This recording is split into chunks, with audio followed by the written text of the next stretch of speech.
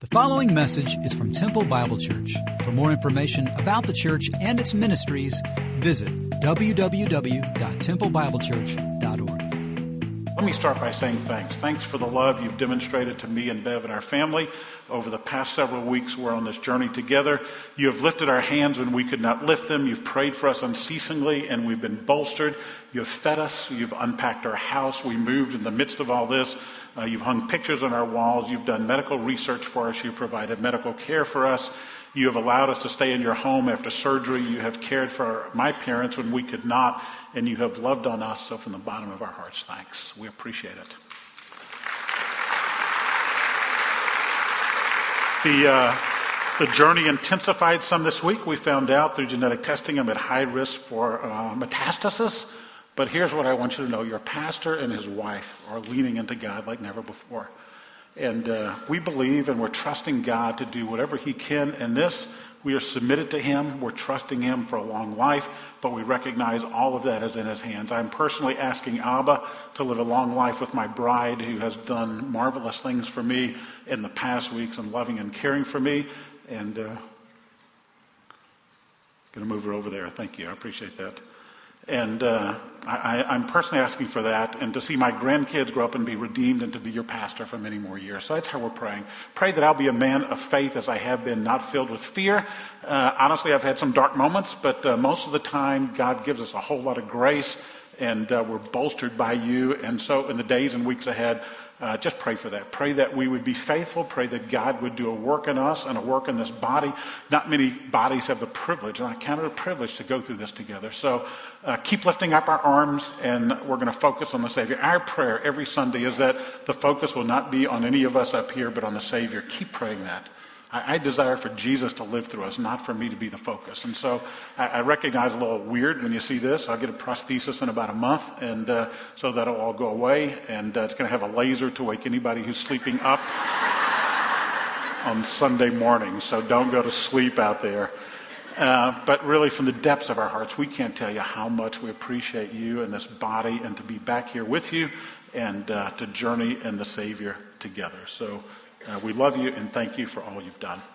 We want to pray for a young girl named Amanda Hoffman. Amanda attends TBC. She just graduated from A&M last month. She was headed on a road trip to celebrate her graduation, and was in a car accident outside of Jackson, Mississippi, and is lingering between life and death right now. So we're going to pray for her and pray for the word after I read it. Let's look at 1 Timothy chapter 6, beginning in verse 11.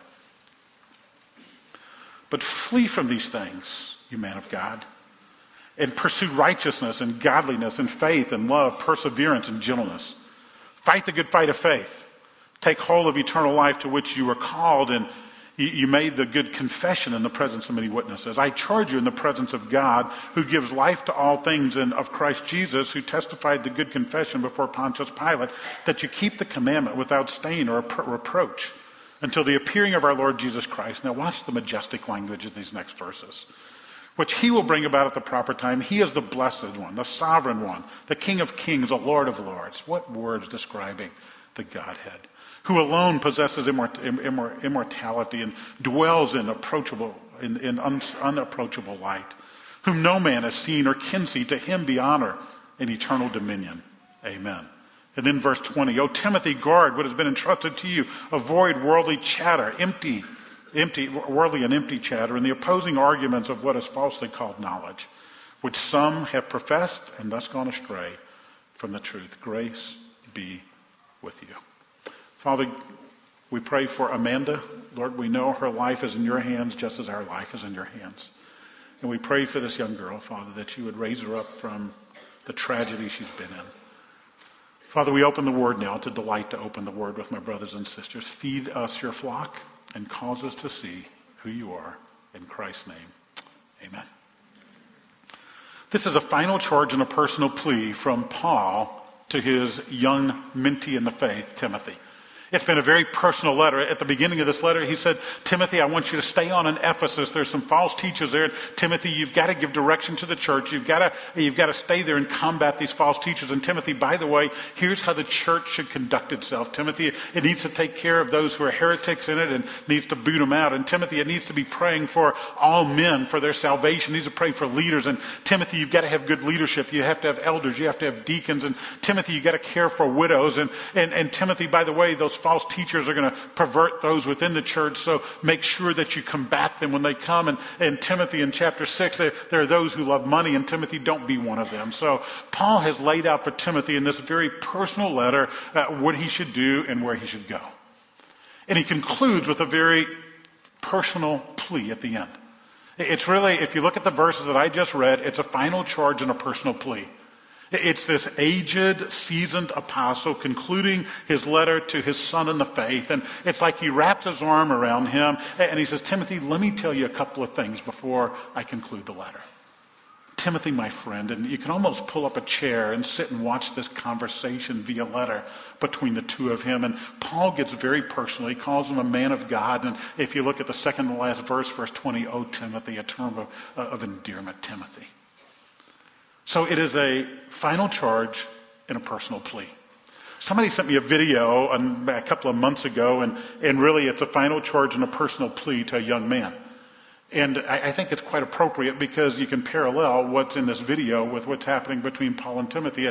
It's actually a man who is giving a charge to a groom who's going to marry his daughter. Watch this video. Think about a final charge and a personal plea. Philip, I want to tell you a story. And like all good stories, it starts like this. Once upon a time, there was a father. And in case you can't figure that out, that's me. This father had a wonderful little boy. He was very happy. But then one day he found out that his wife was going to have another baby. So I prayed, Lord, if it's your will, give me a little girl. He did. I was the first person to hold her in my arms. And I looked at her and I said, Lord, make her like her mother. And he did. She was loving, giving, so good and so kind. But then I realized I was getting left out. So I said, Lord, make her like me. And he did. She can drive a truck and a tractor. She can load hay and strip tobacco. You realize what you're getting?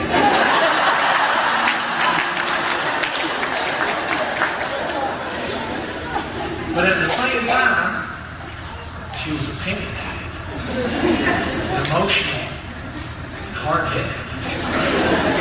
So I said, Lord, that's enough of that. Make her like you. And he did. He gave her the desire to serve people. She loves people. She gave her life to be a nurse. She's brought people back from the dead. And she's held the hand of people who breathe their last breath.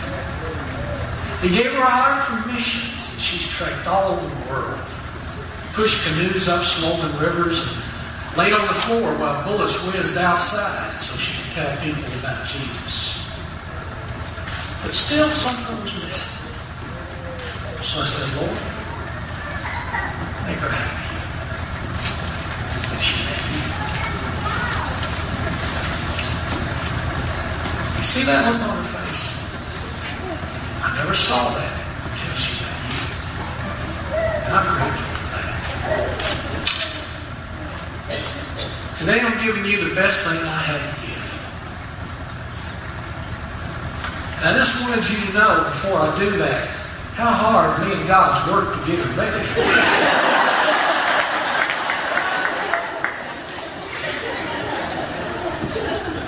So Philip, as I give her to you, I don't think you'll mind if I give you one little word of advice. Me and God's worked hard. Don't screw it up.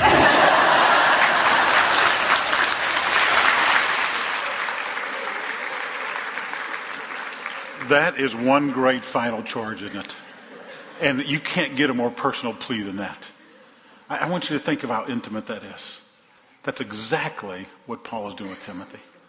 So Timothy, I've got one last thing I want to give you. I want to tell you, Timothy, I love you. I care for you. And Timothy, here's what I want you to know. Timothy, a man of God does certain things. A man of God does certain things. This is what a man of God is like and what a man of God does. This is his final charge to Timothy. If you notice in verse 11, the first portion of it, he says, but you, Timothy, but flee from these things, you man of God. And I want to start by saying, first of all, notice if you write in your Bibles, man of God. That particular term, that particular phrase is used of several folks in the Old Testament, man of God, but it's only used one time in the New Testament right here.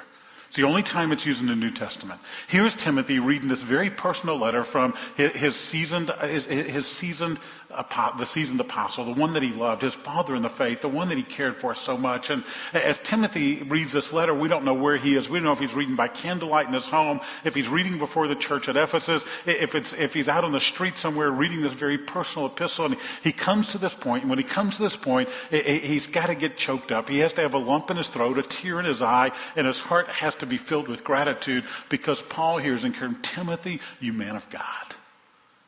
His father in the faith, the one that he loves, is encouraging him. Saying, Timothy, you're a man of God. And when I look at that, folks, honestly, as I was studying this past week, I thought about the encouragement we've received over the past months, over the past weeks, and how important that is in life. And I wish I could tell you that all the times have been just giddy and that we've been so excited, but there are times actually when it's been quite dark. But you have sent us text messages and emails, and you've showed up with meals, and you've encouraged us along the way. And when that happens, we've been encouraged. And he says, Timothy, you man of God. Timothy, you man of God. Who needs encouragement in your life? Who is it that you need to write a note to? And I'm not fishing for us. You've given us plenty, but who in your world? Who else in your world that needs to hear from you? They need a note from you. They need someone to come alongside them, put an arm around them and pray for them and lift them up. Who it is that you can keep their kids so they can go out to dinner one night? Who is that? Timothy, you man of God. How many of you have seen the movie 42 in the last couple of months? How many of you have been to the movie theater? Not many of you. What have you been doing since I'm gone? You need to go see that movie. It's a great movie. It's the Jackie Robinson story. I love baseball, and I love baseball history, and I particularly love Jackie Robinson's story. He broke the color barrier back, and when integration was not there, he was the first athlete to become to invade the major leagues, and he was a great ball player, Hall of Famer. He's an American icon and hero, and rightly so. And if you watch that movie, they don't portray it exactly right. I've read a couple of biographies on Jackie Robinson, but there was a time when the team would go to hotels. Oftentimes he was not allowed to stay because he was a black man. And sometimes they'd go to restaurants and he would not be allowed to enter because he was a black man. And oftentimes he was jeered in the parks that he went to play in because he was a black man. One day he was at his home stadium with the Brooklyn Dodgers, and a ball was hit to him. He was actually playing second base, not first base. And as he was playing second base, he booted the ball, made an error. And his own home team began to boo him. People began to throw stuff on the field. And he said, and one of his biographers wrote, it was a telling moment in Jackie's life. He thought that he would just turn and walk from the field. But you know what happened next? The future Hall of Fame shortstop for the Brooklyn Dodgers was who? Who knows that? Pee Wee Reese. And after he booted that ball and all those people were booing him and throwing things down on the field, Pee Wee Reese left his position at shortstop, walked across the second base bag, across the diamond to where Jackie Robinson was with his head hung as people were booing him in the stands, and he placed his arm around his friend and stared down that crowd. And Robinson says through one of his biographers, he said, it was that day when Pee Wee put his arm around me that I knew I wouldn't give up. A word of encouragement. Timothy, you man of God. You man of God. Who needs a word of encouragement to you? Well, Paul goes on and he says, Timothy, a man of God knows what he should be known by, a number of things. First of all, he should be known by what he flees from. Timothy, there are certain things you have to flee from. If you look at verse 11, he says flee. We're going to look at some words here that are all imperatival, all commands. It's going to be the words flee, pursue, fight, and he's going to talk about a charge that he gives to him. And he says, Timothy, I want you to flee. What does he want him to flee from? Well, if you read it, it says, I want you to flee from these things. What things does he want him to flee from? Well, in the context, if you back up one verse, he tells them the love of money is the root of all evil. Timothy, you've got to flee from the things of this world. You've got to flee from not money, but you've got to flee from the love of money. Timothy, you can't be shackled by the material things of this life and this world as a man of God. Timothy, you have to flee from these things. The Greek word for flee there is fugo. We get the word fugitive from it. A fugitive is one who runs from something. Timothy, you've got to run from the things of this world and run after the Savior. Timothy, you can't be trapped by the desires of this world. I love this statement by one author. Their property held them in chains, which shackled their courage, choked their faith, hampered their judgment, throttled their souls. If they had stored up their treasure in heaven, they would not be enslaved as they are to their own property. They are not the masters of their money, but its slaves. You would think that would be something written and preached by somebody today. You know, when that was written, it was written and preached by Bishop Cyprian in the 3rd century. And if that was true in the 3rd century, how much more true is it now? They are shackled by these things. Their property held them in shackles, and they were choked by their faith. And believe me, at this point in time in my life, I point one finger out and 3 right back at myself. But what are we giving our lives to? What are we storing up? It's Charles Haddon Spurgeon who said this. He said, he who has no money is poor, but he who has nothing but money is even poorer. And he says, Timothy, you've got to flee these things. You've got to run from these things. You can't chase after these things, Timothy. Run from the world and don't be consumed with it. But a godly person is not only one who runs from something. He's one who runs after something and follows after something. He says, Timothy, flee these things, but Timothy, follow after these things. And he lists 6 virtues at the end of that verse. If you look at the end of that verse, he says, Timothy, you've got to run from these things, but you've got to run to these things. You have to pursue, you have to run righteousness, godliness, faith, love, perseverance, and gentleness. He says, Timothy, not only does a godly man and a man of God run to something, away from something, but he runs to something. Timothy, these are the virtues you have to run after. Timothy, this is the man you must become. I'm afraid in the spiritual life, all people do sometimes is a legalistic, you get away from things. They don't do things and they identify themselves as I'm one who doesn't do this, this, or this. But the reality of the spiritual life is we should be identified with our great God and the Lord Jesus Christ by what we follow after. Timothy, a man of God, flees from and also follows after. What do you need to flee from? What do you need to be fleeing from? For some, it's the same obsession that those in the 1st century had that Paul's writing to. Maybe it's an obsession with material things. For some of you need to flee happy hour at the same restaurant you've gone to because you know what happens there. For some of you need to be fleeing from your computer screen because you know what happens there. For some of you need to be fleeing from a bad immoral relationship because you know it's not right. For some of you need to be fleeing a 6-pack every night because you know you're living in sin. We need to not think we can hide some secret sin from God because we can't. What do you need to flee from? There was a revival taking place in the backwoods of Kentucky and Appalachia. 7-night revival started on a Sunday, went through a Sunday, and as that revival came, the same man would come down, he would get on his knees at the altar call with other folks, but this man would cry out to God. He said, God, clean out the cobwebs, clean out the cobwebs, clean out the cobwebs, referring to a sin. Finally, on the last night of revival, the guest preacher had all he could stand, and the man started saying, clean out the cobwebs, and the preacher started saying, Lord, kill the spider, kill the spider, kill the spider. What spider needs to be killed in your life? That's what Paul's saying. Flee from these things, but follow after. He says, follow after, that is pursue. Pursue these things. You may say, Gary, I know how to pursue an education. I know how to pursue a career. I know how to pursue lowering my handicap. I know how to pursue a new recipe. But how do I pursue these things? How do I pursue faith, love, righteousness, godliness, perseverance, and joy? How do I pursue those things?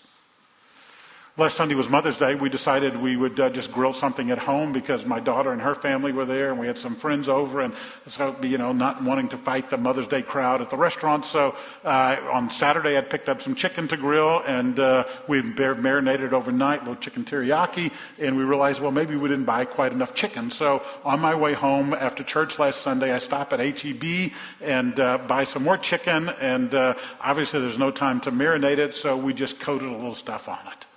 Now, let me ask you a deep theological question. Which chicken do you think was better? The one marinated overnight or the one that just got a simple coating that afternoon? Some of you thinking, Gary, I don't know where you're going with that story. That Pirate Patch is messing with your brain, I think. But here's the reality. The one marinated was much better. That's what Paul is saying. Pursue these things. Be marinated in these things. Let them be a part of your life, guys. When you marinate yourself in the Word of God, you become righteous. When you marinate yourself in prayer, you become godly. When you marinate yourself in worship with other believers, your faith grows. When you marinate yourself in community, you'll become more loving. You pursue. That's active, not passive. You allow the Word of God to be that which is filling your life. You allow the people of God to fill your life. You allow prayer with the living God to fill your life, and you pursue those things. Some of you thinking, Gary, I'm just trying to pursue the end of the school year and get through soccer and school events, and I'm trying to pursue, a little advancement or achievement or education or training. I don't have time for that. What I recognize in life is we pursue what we prioritize. We pursue what we prioritize. Hey, if working out's a big deal to you, you're going to find time to work out. If keeping an immaculate lawn is a big deal to you, you're going to find time to keep an immaculate lawn. If accessorizing and fashion's a big deal to you, you're going to find time to go get that stuff. And he's saying you've got to make the pursuit of the living God a priority because, Timothy, you've got to not just flee, but you have to follow after. Not only that, Timothy, you've got to fight. You've got to fight, Timothy. If you look at the next verse, he says, Timothy, fight the good fight of the faith. Take hold of eternal life to which you were called. The good confession that you already made. Timothy, you have to fight. It's a military term. It's an athletic term. It's used in both of those realms in both of those worlds. The word fight is the Greek word agonizomai. We get the word agony from it. He says, Timothy, you have to labor in agony because you're in a battle. You're in a contest. That there is a fight for your soul. There's a fight for your life, Timothy. You have to fight the good fight. Once again, it's not passive, but it's active. You have to agonizomai. You have to fight the enemies. You have to fight the enemies of the world, the flesh, and Satan. You're navigating life and things are going well, and all of a sudden Satan pops his ugly head up and he gets you by the nape of your neck and he shakes you like a lion would shake a gazelle in the jungle. And First Peter says he seeks to devour you.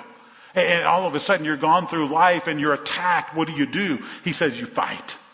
You're gone through life and things are going well, but then your flesh pops up and you say things you shouldn't say. You pursue somebody you shouldn't pursue and you do things you shouldn't do and you recognize you're in a battle for your life and you're supposed to fight at that point in time. Or maybe it's the world luring you into its clutches and it's seeking to get you into its trap. And what do when that comes? You fight the good fight.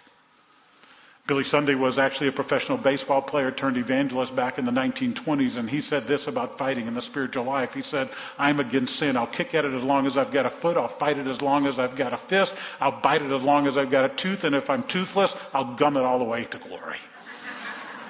That's fighting. That's what he's saying. You fight the good fight.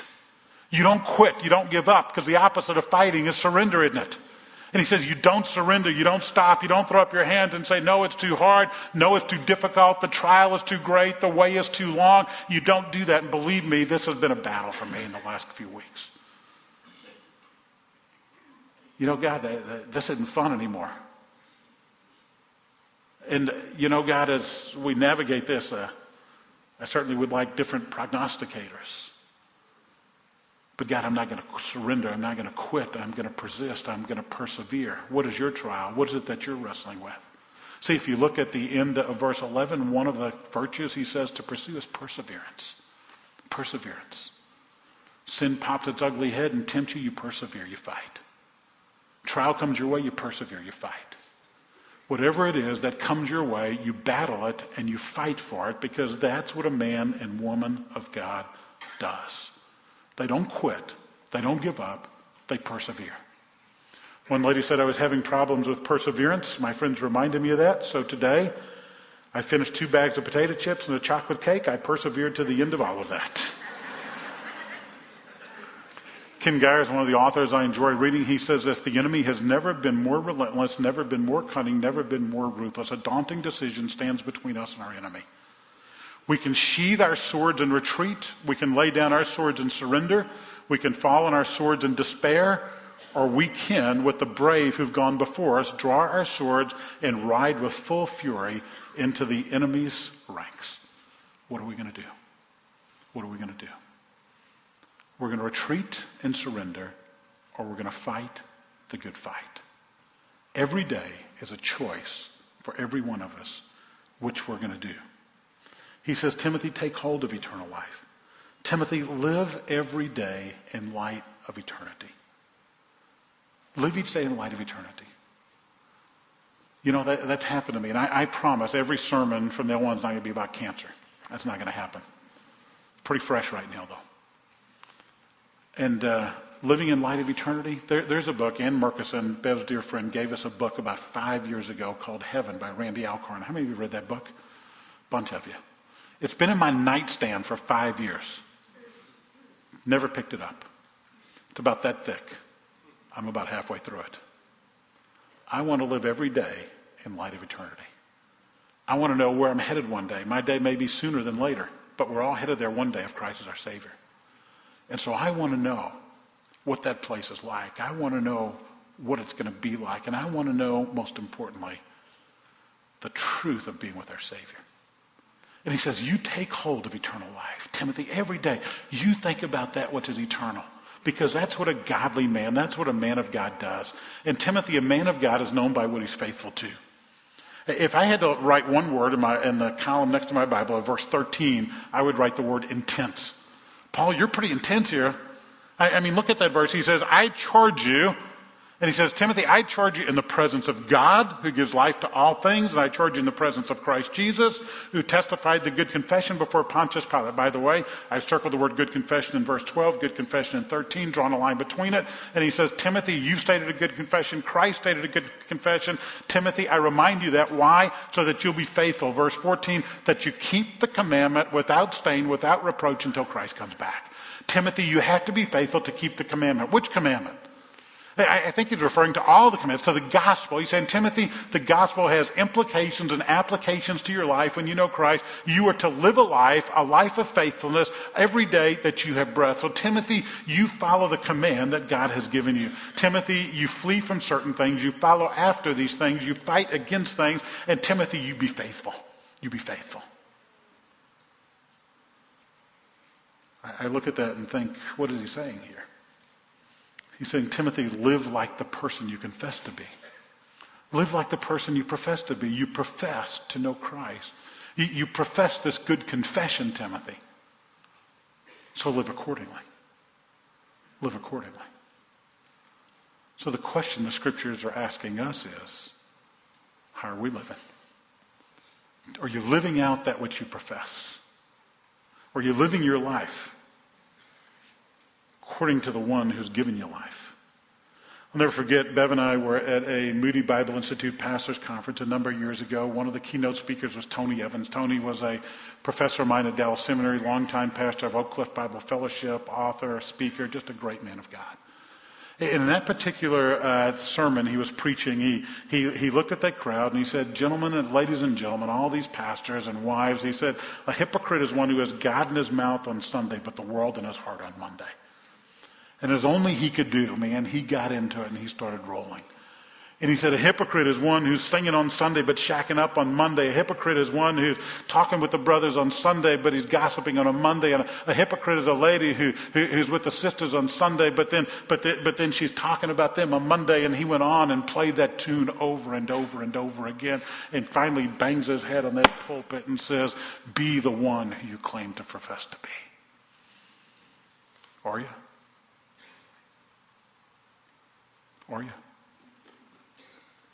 Timothy, be faithful to the command that's been given to you, Timothy.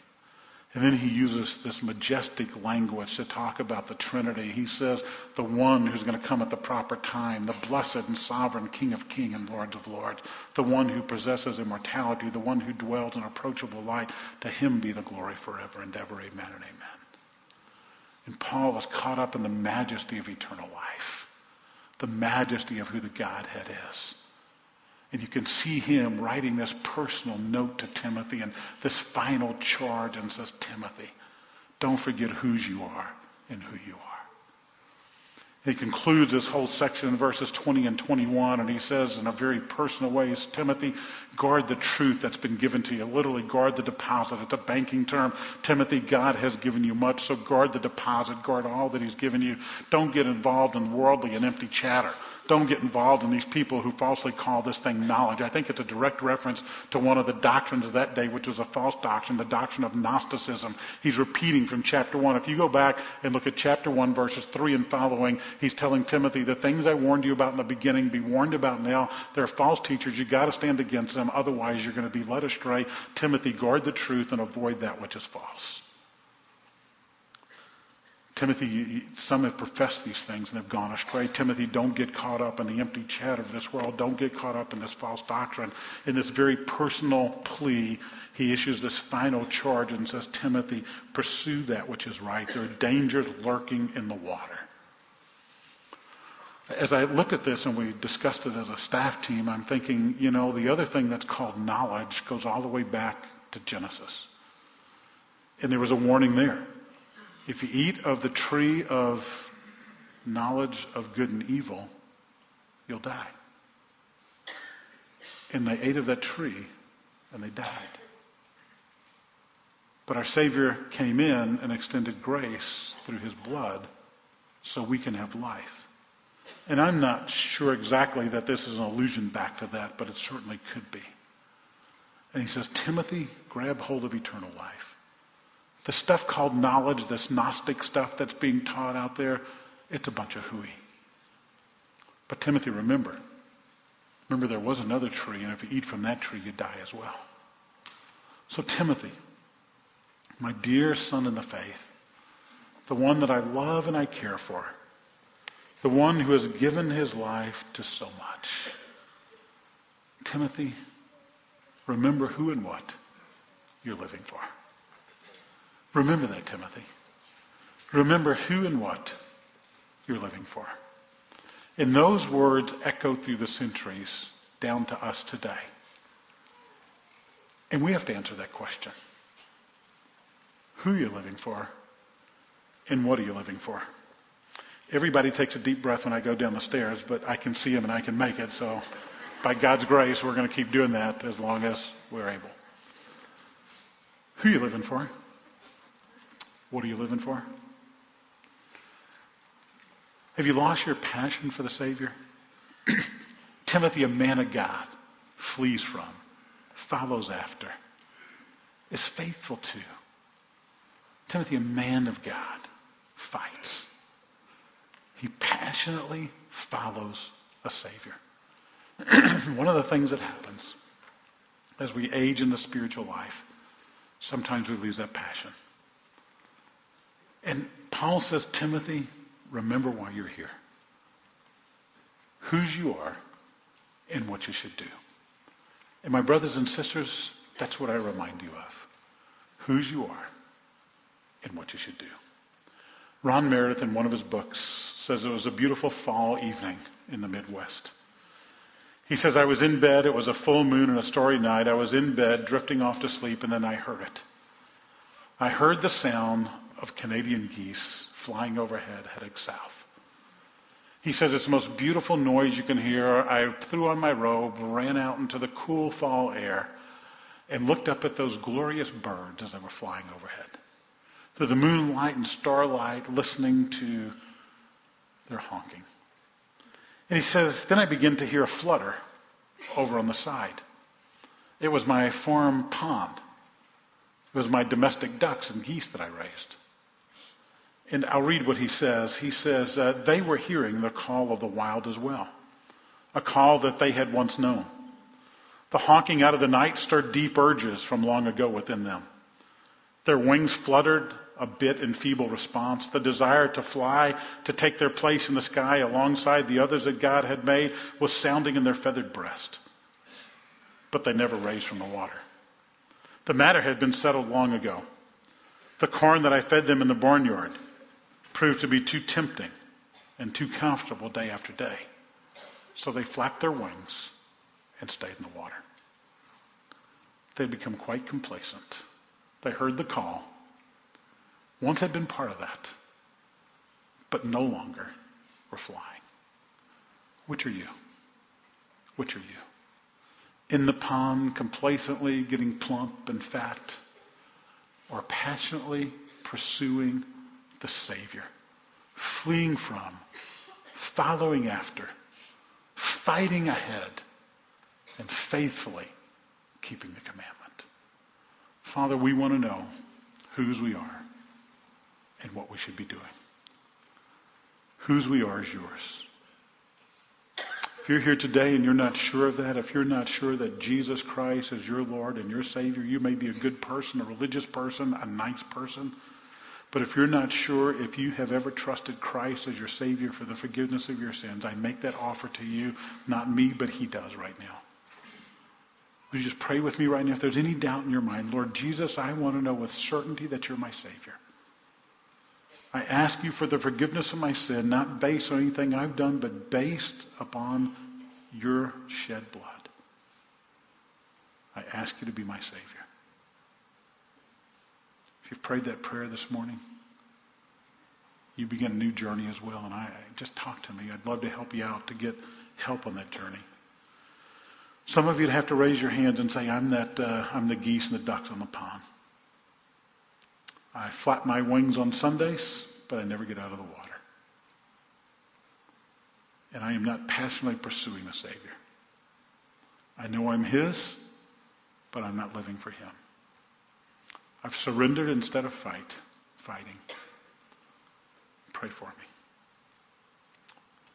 I'd like to do that this morning. Lord Jesus, for those who fall in that category, God, I pray this morning's a morning of confession, a morning of reprioritizing, so we'll pursue that which is good and that which is right. And in that pursuit, we will see righteousness and godliness and perseverance and faith and love and gentleness increase. Father, we love you. We're grateful for a Savior who loves us. We're grateful for the Spirit who indwells us. We're grateful in our weakness. I'm grateful in my weakness you're made strong. And so, Father, this day and each day, we want to fight the good fight to bring you honor and glory. In the name of our Savior we pray. Amen and amen.